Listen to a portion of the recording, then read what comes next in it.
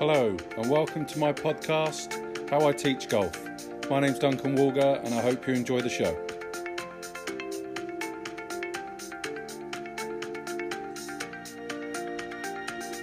Hello everybody. Today's episode is one that I wanted to, a gentleman I wanted to get on for a few months, and then he actually he came back into my attention because he did a world record attempt, and then I thought, I have to get him on to tell us all about why he wanted to do that. And then he then went ahead and got the advanced fellow of the PGA. So I definitely had to have him back on. He's someone that I've known probably for best part of coming up to 20 years, maybe 15 to 20 years, due to going to attending a lot of seminars that I was at, conferences, and teaching at the Open Championship. So I absolutely, definitely had to get Jamie Cundy on the podcast, and he's with us now. Jamie, how are you? I'm very well, thank you. How are you? I'm really good to talk to you. Thank you for inviting me on. I've listened to most of the podcasts that you've done, and I think they're absolutely fantastic. So thank you for inviting me on. No problem. Jamie, one of the things that I really don't know about you is how you got into the game of golf. What inspired you to get into golf and go down the PGA route, as it were? And pretty much, I know you attend a lot of seminars. You've done. Am I right in saying you did your director of golf? That's correct.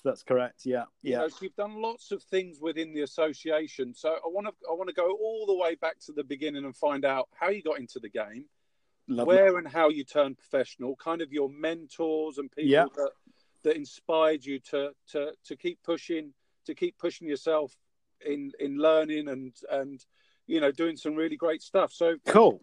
Take us all the way back to the start. So so it goes a long way back. So I'm not giving. Well, I'm 50 next year, so I've been in the sort of golf profession, I suppose, really pretty much since I left school at 17. I've always sort of been very sporty. My first love really was football. Okay. So I was sort of an ex-apprentice footballer for Nottingham Forest back in the day, and didn't quite make it to sort of full professional level, but always had that sort of inkling of just being wanting to be in sport in some way. Certainly at school, I was very much more sporty than academic. So definitely the sport route was for me. And when I sort of finished playing football at the tender age of sort of 17, I decided that golf was for me. I'd watched it on sort of TV quite a lot back in the day when it was on BBC, and sort of fell in love with it really. And decided that was the sort of the career that I wanted. So I sort of joined a local golf club, Kidderminster Golf Club, and met my mentor, who probably still is my mentor, a PGA professional, Nick Underwood. Yeah. Who was a very good golfer in his day. Nick gave me a series of lessons, and really from that day onwards, I was pretty much hooked on golf. A year later, took my first assistant pros position at Trentham Golf Club. I left home at the tender age of 18 with my bags packed to become a PGA pro. And the journey sort of happened from there, really. And then my sort of I qualified as a PGA pro in 1994 at Edgbaston Golf Club. Yes, where I did my training, which was great, and sort of moved to Birmingham. Then I was sort of living in Stratford at the time.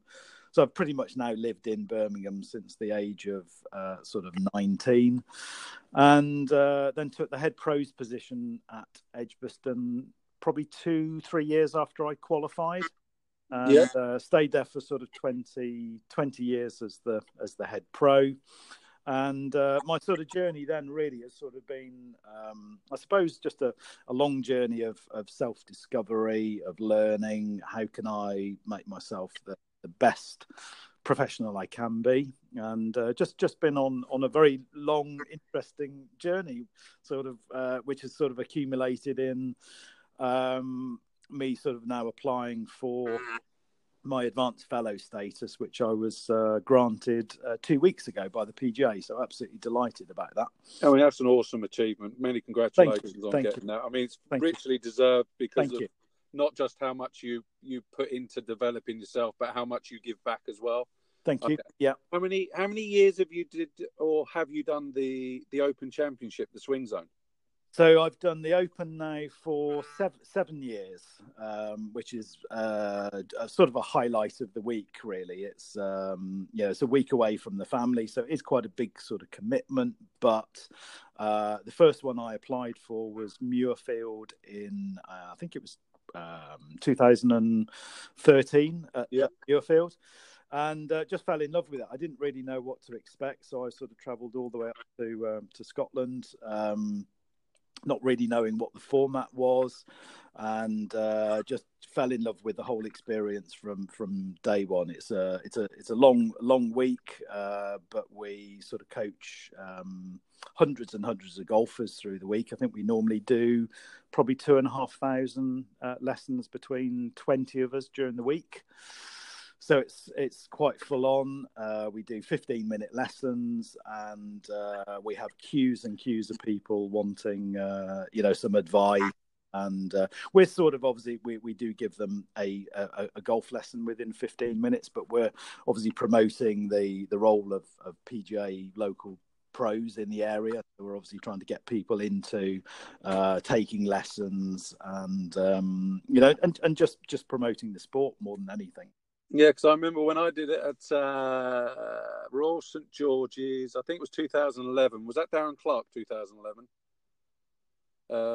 And then the year after was Royal Lytham, which is the one that Ernie Els won.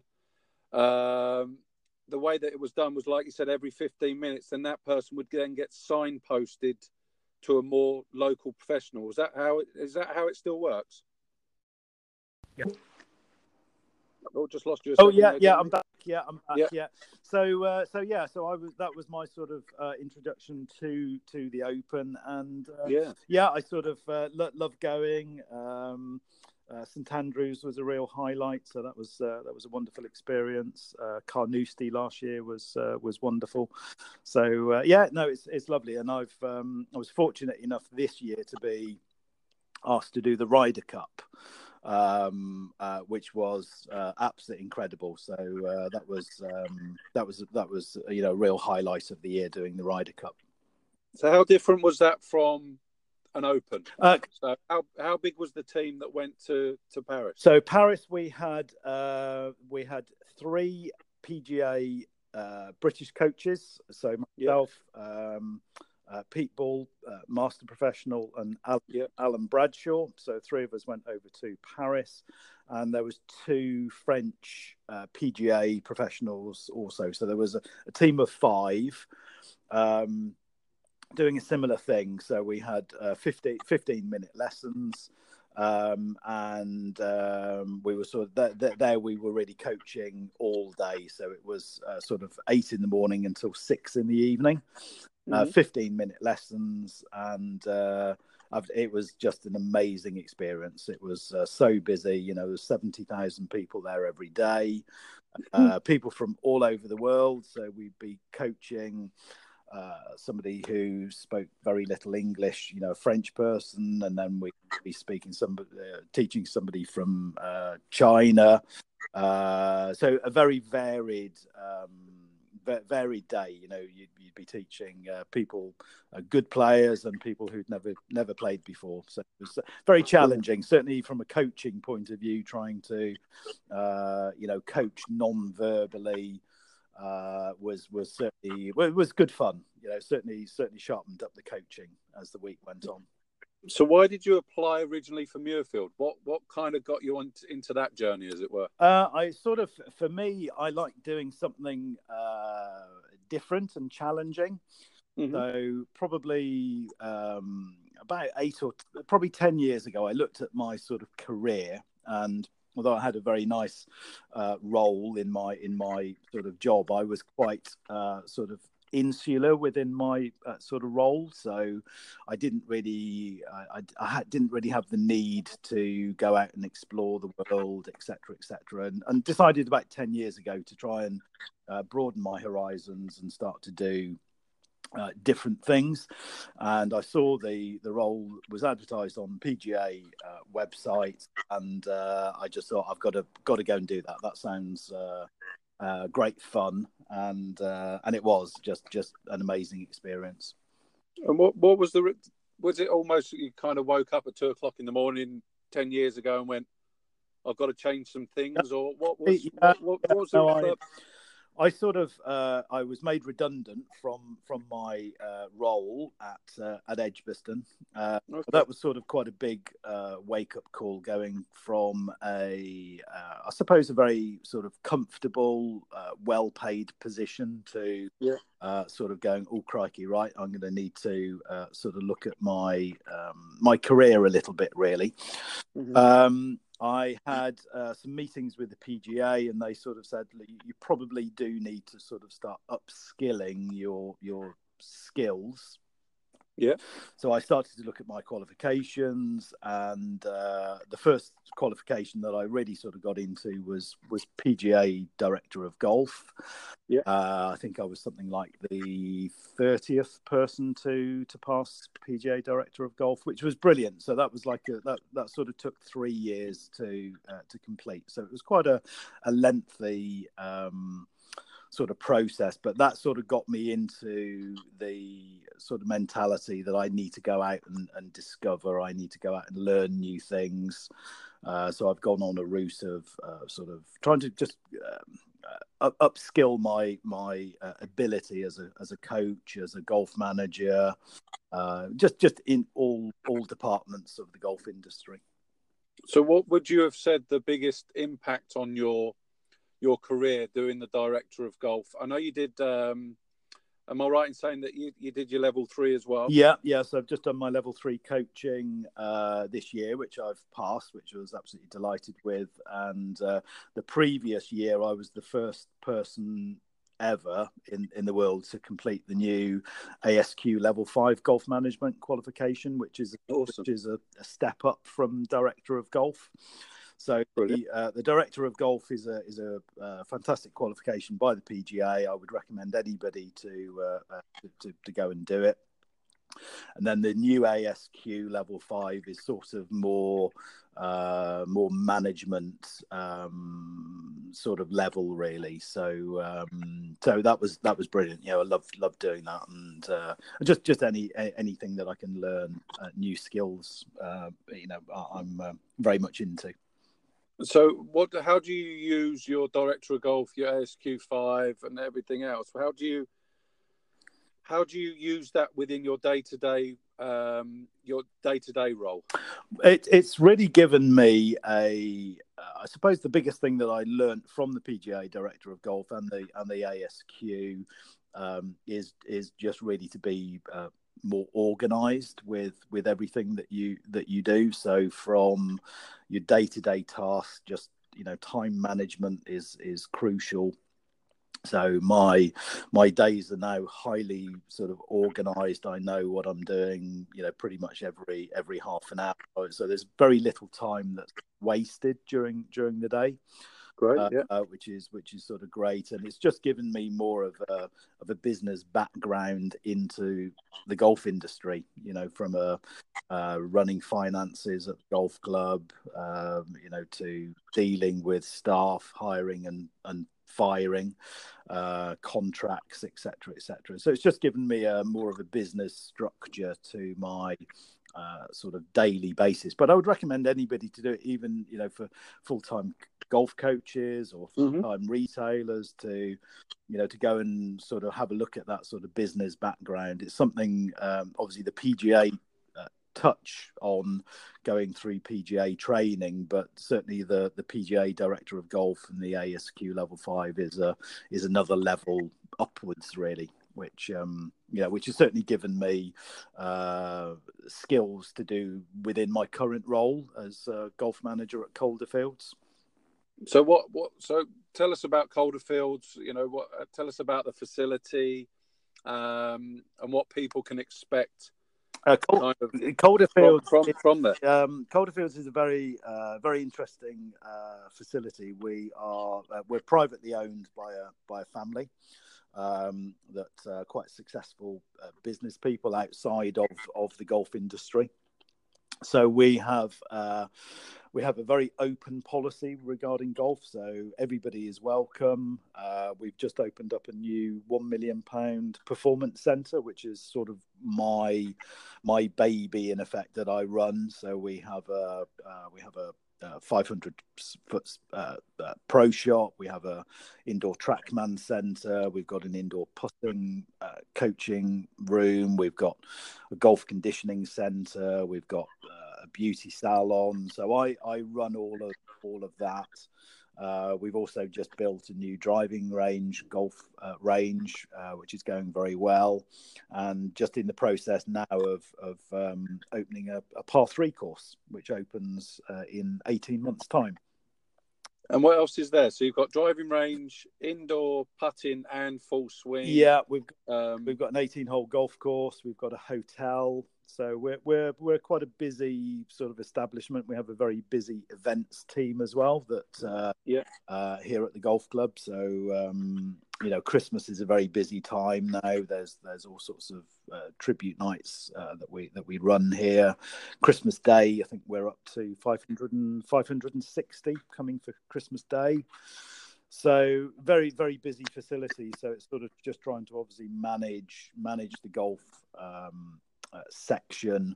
So I do all of the corporate events, membership. I run the performance center. I still coach, so I still enjoy coaching. So lots of different sort of facets to the company now.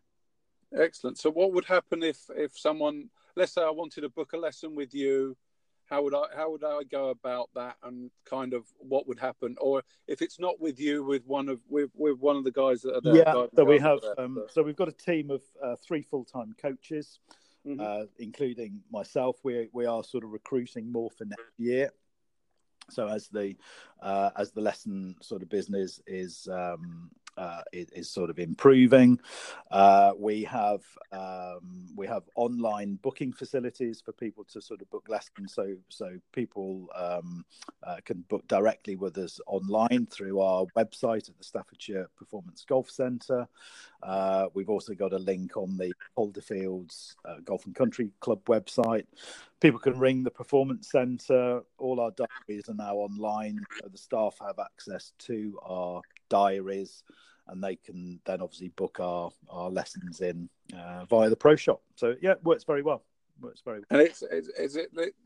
you got an open door policy, so I presume that you teach everyone from beginners to juniors. Yeah, absolutely. We've got some good ladies lesson programs going at the moment. We've got a buoyant junior section. So our junior membership now is when I started here 18 months ago, we were down to something like sort of 3 or 4 junior members. We're now just short of 50. So we've sort of increased the sort of junior offering, and we do lots. Where can I ask where did you get them from? We basically we do free coaching days. So we do 4 per year. We do 1 early spring, we do 2 in the summer, and then we do 1 later on in the year. So free coaching days, and we basically invite children from local schools to come along for this free taster day. We get them in, we look after them, they get free food, they get drink. The parents also get invited as well. So they get free coaching. So that's sort of one of the remits of the coaches, is that they need to be available to do this free coaching for the day. But obviously off the back of that, they're then going to pick up these junior coaching lessons, individual and group coaching as well. So yeah, it's working very well. We've got all our plans in for next year. So looking forward to that. And then with regards to the ladies coaching, what happens there? Again, very similar. So we've got some free coaching ladies days that we do, and we're quite fortunate in some respects that we can be quite aggressive on our membership offerings. So we're probably the cheapest membership within the local area. Mm-hmm. So for beginner lady golfers coming in, that there isn't a sort of a necessary a long-term commitment or a big financial commitment.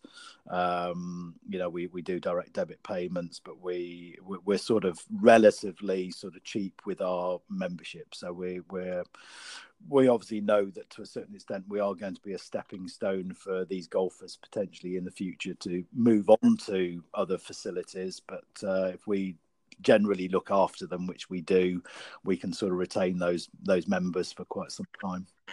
Okay, and then is there like is there an overall like beginners program for everyone, an all-inclusive beginners program? Or yeah, so we do beginner programs, we do intermediates, we do long-term development programs, so we do 3, 6, 12-month development programs, which will sort of encompass everything. So that's TrackMan data. Everything is tracked over the year. So we have a lot of people on direct debit payments now for golf lessons. We're trying to sort of move away from individual one-off lessons, and we're trying to get people now into programs, which is changed our sort of business model quite dramatically.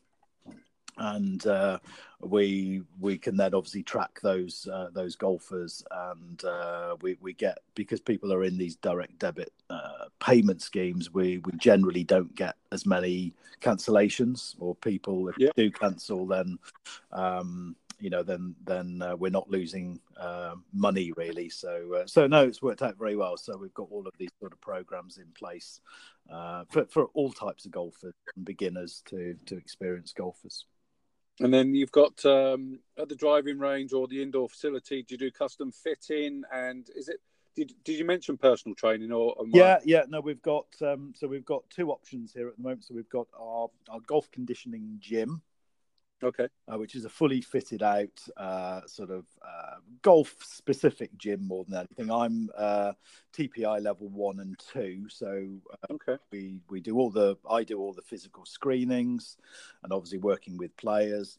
We have a personal trainer here based at Calderfield, so we then work in tandem with the personal trainer, which works out quite well. The personal trainer does classes, and we also link with a personal trainer at Birmingham University. So we also send a few of the guys over to Birmingham Uni, to the head of strength and conditioning, who's sort of almost becoming a golf specialist over at the Birmingham University. So we've got sort of two options with the physical training, which works well.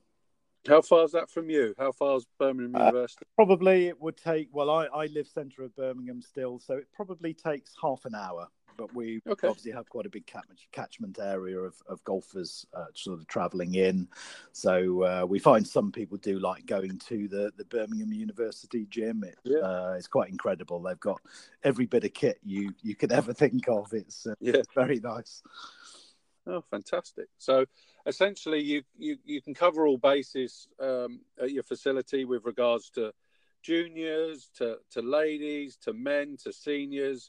They can go as pretty much as deep as they want with regards to absolutely what they feel as though their wants and needs are, because you're offering custom fitting, putting, indoors and outdoors.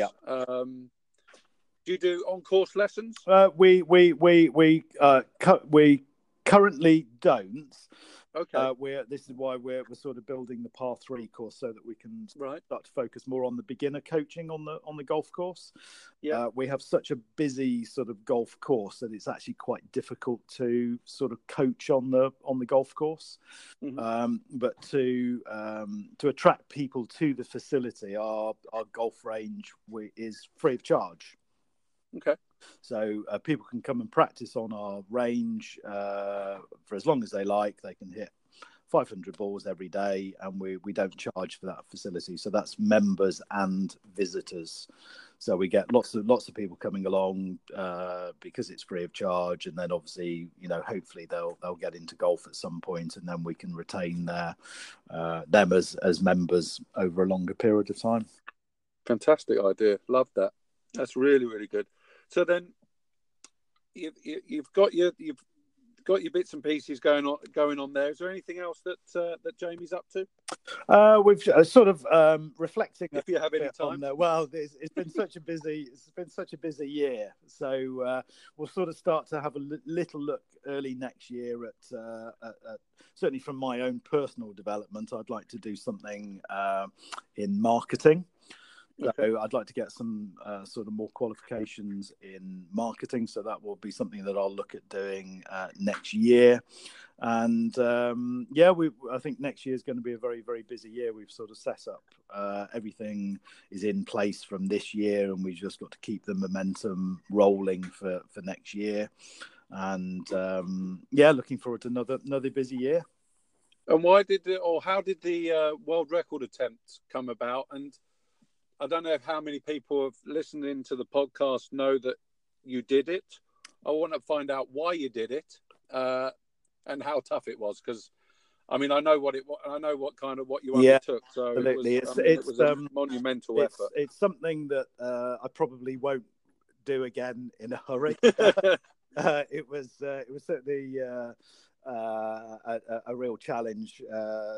Halfway through the night, it was very, very difficult. I was diagnosed with melanoma skin cancer 4 years ago, which was a huge shock, and so sort of recovered quite well from the operations and stuff. But the last sort of 4 years, I've been sort of trying to raise money for the Queen Elizabeth Hospital cancer department. Mm-hmm. So we've been doing all sorts of charity events. We did a golf day this year, which raised £3,000, and the world record golf lesson was something I've been sort of thinking about for a couple of years to do. We had the perfect opportunity here because we've got our indoor TrackMan room, so I could coach during the night. Mm-hmm. So we organised this sort of charity event. So I did 27 hours non-stop coaching, which was madness. I think really it was. It was a very, very long day. So we started on the Friday at 10 o'clock in the morning. Yeah. Went through coaching outside until it got dark at about probably 9:30. Moved indoors, coached through till about 6 in the morning, and then went back outside from 6 until about sort of 1 o'clock the following day. So did 27 hours non-stop. So no, it was good. And were they half hour or hour lessons? They were hour lessons. So full 1 hour lessons. So we did sort of 27 different people. Yeah, everybody turned up during the night, which was amazing. So we had people turning up at 1, 2, 3, 4 o'clock in the morning, which was amazing. And so we're currently up to about £2,500 for that one alone. So this year I think we've probably done just short of 5,500 for the QE hospital, which has been amazing. I mean not only is it just an awesome effort as well. Thank you. That you undertook. I think it was just absolutely brilliant. I mean, 27 hours. I mean, my busiest day probably here at World of Golf, including travels, probably 15 hours, and I'm proper tired when I get home. Absolutely. To go another 12 hours on top of that, hats off. Just massive round of applause. Thank you for what you did there, Jamie. Would you have said two things? One, would you have said working at the Open, doing 15-minute lessons to that many people, would you have said that was kind of good training? Oh, absolutely, yeah, because it's you need to, obviously the brain needs to sort of be fairly active. You need to be sort of fairly switched on, and the Open was a great sort of background to do the record attempt, really. So it's long hours, fairly intense. and you'll go through, like any lesson. Some lessons will be easier than others, so it was good preparation for that sort of flow of lessons coming through. But I sort of hit a barrier at about 6 o'clock in the morning. Okay. Where I was really sort of just starting to sort of struggle, but a couple of Red Bulls saw me through the last few sort of sessions. But yeah, it was brilliant. It was very good. We've had some very good press coverage off the back of that for the cancer charity, and going forward to next year. There's a cancer charity called Melanoma UK, which is the number one sort of melanoma cancer charity in the UK. They want me to become the brand ambassador for them for next year. So hopefully we can sort of keep the momentum going, try and raise some more money to just really raise the awareness of skin cancer for people working outside. It's an epidemic at the moment. Lots and lots of people are becoming affected by skin cancer, and my trips to the hospital, I was quite fortunate. My skin cancer was on my arm. Many people there you see at the hospital have they have their ears removed, they have their noses removed because they've had skin cancer. Half their jaw has been removed, and I sort of saw myself as the lucky one, really. I can cover my arm up and nobody sees it. But there's a lot of people, a lot less fortunate than me that have to sort of walk around with these scars, every day. Yeah. And I mean, I know there was some coverage about yourself in our PGA magazine, Jamie, but were you feeling unwell, or how did it come about? Completely by accident. I put my survival down to bizarrely having an ear infection, which was completely unrelated to having skin cancer. But I had a earache, and I went to the doctors. It was a very hot July day. Went to the doctor, and they looked in my ear and said, no problem with your ear. But the doctor said, can I look at that mole you have on your arm? I said, yeah, no worries at all. And the doctor spotted it while I was sat in the doctor's surgery. So two weeks later, I was having a biopsy, and thought nothing of it, really. I thought the biopsy was actually just to get rid of it. And I was called back to the hospital at the QE a week later, and walked into a room with 2 Macmillan nurses and a consultant surgeon. And they said, we've got some bad news for you. You've got an aggressive form of cancer. And I was completely shocked. I just didn't expect that. But they were amazing, because they're just very, very matter of fact. It was, right, we're going to do this now. This is the route that we're going to take. You're going to come back a week later for this operation, and it was all very, very matter of. So the consultant and the Macmillan nurses were very matter of fact with what the process would be and their plan of attack for the cancer.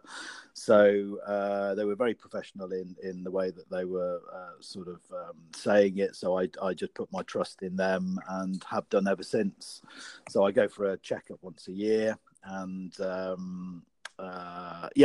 amazing, which is sort of why I give something back to them a little bit, really, and try and raise some money for them. Yeah, I mean, again, obviously you, as you said, incredibly lucky because you went for an ear infection, and it was because it was a hot day. Absolutely. I presume a polo shirt. Yeah, the GPs noticed something on your arm, which is fantastic. Is there any kind of advice that you can kind of give the listeners to say, check for this, look for that, and obviously not trying to scare anyone, but just I think to take care of ourselves. Absolutely. Really. I think anybody working outside has really got to really sort of just be aware of the dangers of too much sun. The research now is indicating that we certainly need some sun. If you can get sort of a couple of hours a day without sort of burning, the body sort of produces vitamin D, which also then helps to sort of fight any sort of cancerous cells. So the research is saying that you do need some degree of sun, but just not to go too much where you start burning. It's when people start burning that the problems really start to escalate. So any sort of discoloration of a mole or anything that starts to look red, the doctors are more than happy to get it checked out, because they'd rather, if they can treat it early, so before it sort of becomes too aggressive, it's very manageable. As soon as it becomes too late, then people then are really suffering later on. And then with regards to if you're going out in the sun or out on the golf course, obviously, I think in Australia they say slip, slop, slap or something like that. Yeah. So I now wear factor 50. I sort of almost have a not a total block, but certainly a very high sort of level of protection, and certainly most sun protections don't necessarily give the sun protection that they say that they're going to give. So I would always recommend a higher factor, just to make sure that you are protected. And if you're out in the sun on the golf course, I would certainly probably put 2 applications on. So once every sort of 2 or 3 hours, you need to keep reapplying. When you put sun cream on, it's going to rub off at some point, and you need to just make sure that you keep applying it. And wear a hat. A hat is probably one of the biggest recommendations I would give anybody. Okay, brilliant, great advice, Jamie. And as you said, you go back, is it once a year to so I have a sort of a health check with them every year. So they do a full body check, and touch wood, we're good. So the operation was fine. They got rid of the cancer, which was brilliant. And it's just now managing. I go once a year and just have a check, and I've just got to obviously make sure that I look after myself as well. So not too much sun. Also eating the right thing, just making sure I get enough vitamins, etc., to just to manage the diet. And no, it's all good. Yeah, very, very positive at the moment. Great news. And then, so what was the reason, or why apply for the advanced fellow, and kind of what's the process? Because there might be some people out there who are wondering what's an advanced fellow. I know what one is, because I'm not one. But also for your own self, because I've seen you at tons of seminars, really trying to improve yourself, giving something back, but that's not necessarily all that it's about. Exactly. It's so my journey with my sort of PGA status was I was a AA PGA golf professional, and part of the journey that I've been on, particularly with my sort of own education and my own self-discovery, has been to try and sort of better myself and to try and sort of work my way up through the PGA, I suppose, awards. So I was made a PGA Advanced Professional in 2014 after I'd sort of completed my PGA Director of Golf. And just through the process over the years, I was then awarded PGA Fellow sort of 2 years later. With all the qualifications that I've done sort of in the last couple of years, with level 3 coaching, ASQ, level 5 golf management, I decided in the summer to reapply to see whether I could get up to advanced fellow. So I put my application in. It's quite a long application, but it's sort of something that I sort of continually update as I do different things and achieve different things. And in the APAL application, all of my accreditations go in, but also what I've achieved here at Calderfield. So how many new members I brought in, the financial benefit that's had to the facility, the new performance centre that I've sort of set up has gone in. So all of the sort of the work achievements along with the PGA qualifications sort of add up, and then hopefully you keep your fingers crossed that you get across the line and they can sort of then push you up to the next qualification. So my next goal in the next sort of 5 to 6 years is to try and then become a PGA master professional. So that's sort of then going to be my sort of long-term goal in the next sort of 5 or 6 years. Fantastic. I mean, knowing you for as long as I have, you say in 5 or 6 years, I know that you're, that you continue to learn and improve yourself. So I can see us in 5 or 6 years either having a conversation or whatever podcast turn into. That would be lovely. Look forward to Absolutely. the update of you becoming a PGA Master Professional. That would be lovely. Yeah. Yeah. Jamie, just if you could have a fantasy 4-ball, so you can play with anyone, dead or alive, anywhere in the world, who would it be and where would it be? Good question. I would definitely have to pick my golfing hero, Seve Ballesteros. I would probably go with Ben Hogan. Mm-hmm. And I'd probably get my dad as well. My dad's sort of suffering a little bit with Alzheimer's at the moment, and it'd be lovely to sort of get back and sort of have a game of golf with him again and enjoy those moments on the golf course. Brilliant. So, are you playing with Dad, or are you playing with Seve against? I'd have to play. I think I'd have to play with Seve. Yeah, I think that would be fun. Yeah, play against my dad and Hogan. Yeah. And where are you going to play? That would have to be probably at Sunningdale. Yeah. Okay. New or old? Yeah. Sunningdale old would be my first choice, I think.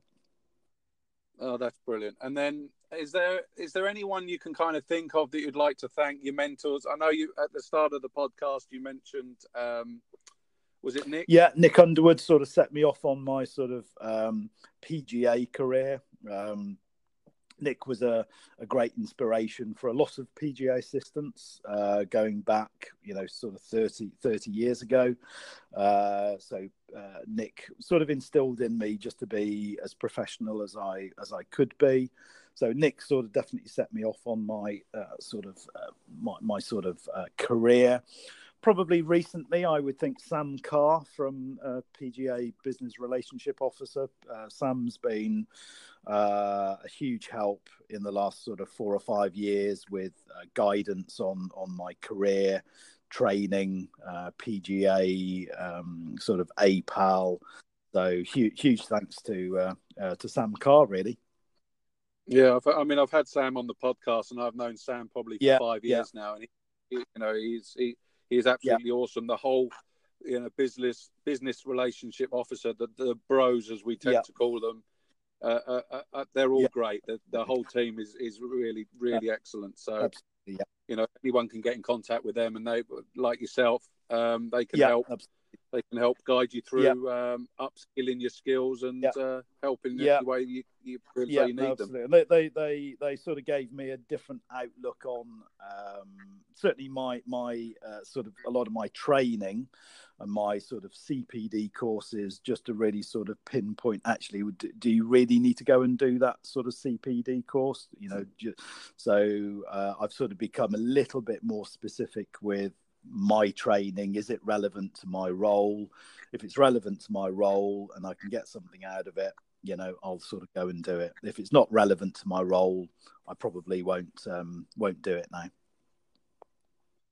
Fantastic. And then is there any other kind of message or any questions that you want to put out to the listeners? Things that I've kind of learned from you that I've heard in our conversation is that number one is to get yourself checked. Yes, absolutely. Yeah. I think that's just enormously important. keep learning, keep improving Absolutely. yourself, Yeah. And use the PGA, the bros to help guide you to find out your wants and needs in whatever area of golf you may be in. Anything to add to those? No, I think that's sort of. I think the bros have are really sort of quite sort of inspirational in pushing people into, I suppose, just discovering themselves a little bit more already, and just asking questions all the time, and pushing the boundaries. And so Sam Carr and the bros have been fantastic. I would definitely recommend any PGA pro to go and speak to them. I think there's probably not enough PGA pros speaking to them. I think a lot of the PGA pros possibly leave it until it's a little bit too late. So I would get in there early, get some career advice. They do some amazing CPD courses at the Belfry. So get yourself on PGA website. There's a plethora of different options for coaching, business, everything that you could sort of wish for really to upskill yourself is on the PGA website. So I would recommend anybody to start learning really, and sort of open up your mind, and definitely never too old to learn. Brilliant. And are you doing the Swing Zone in Yes, Ireland? we're hopefully going next year. So that's definitely one on the bucket list for next year. It'd be an amazing experience. I think they're already sort of sold out with the tickets. So it's going to be a full house in Ireland, so it's going to be a very, very busy one. And I'd love to do another Ryder Cup again. That was an amazing experience. So hopefully, if that comes around again, I would jump at the chance of doing that one. Brilliant. Any predictions for next year in golf?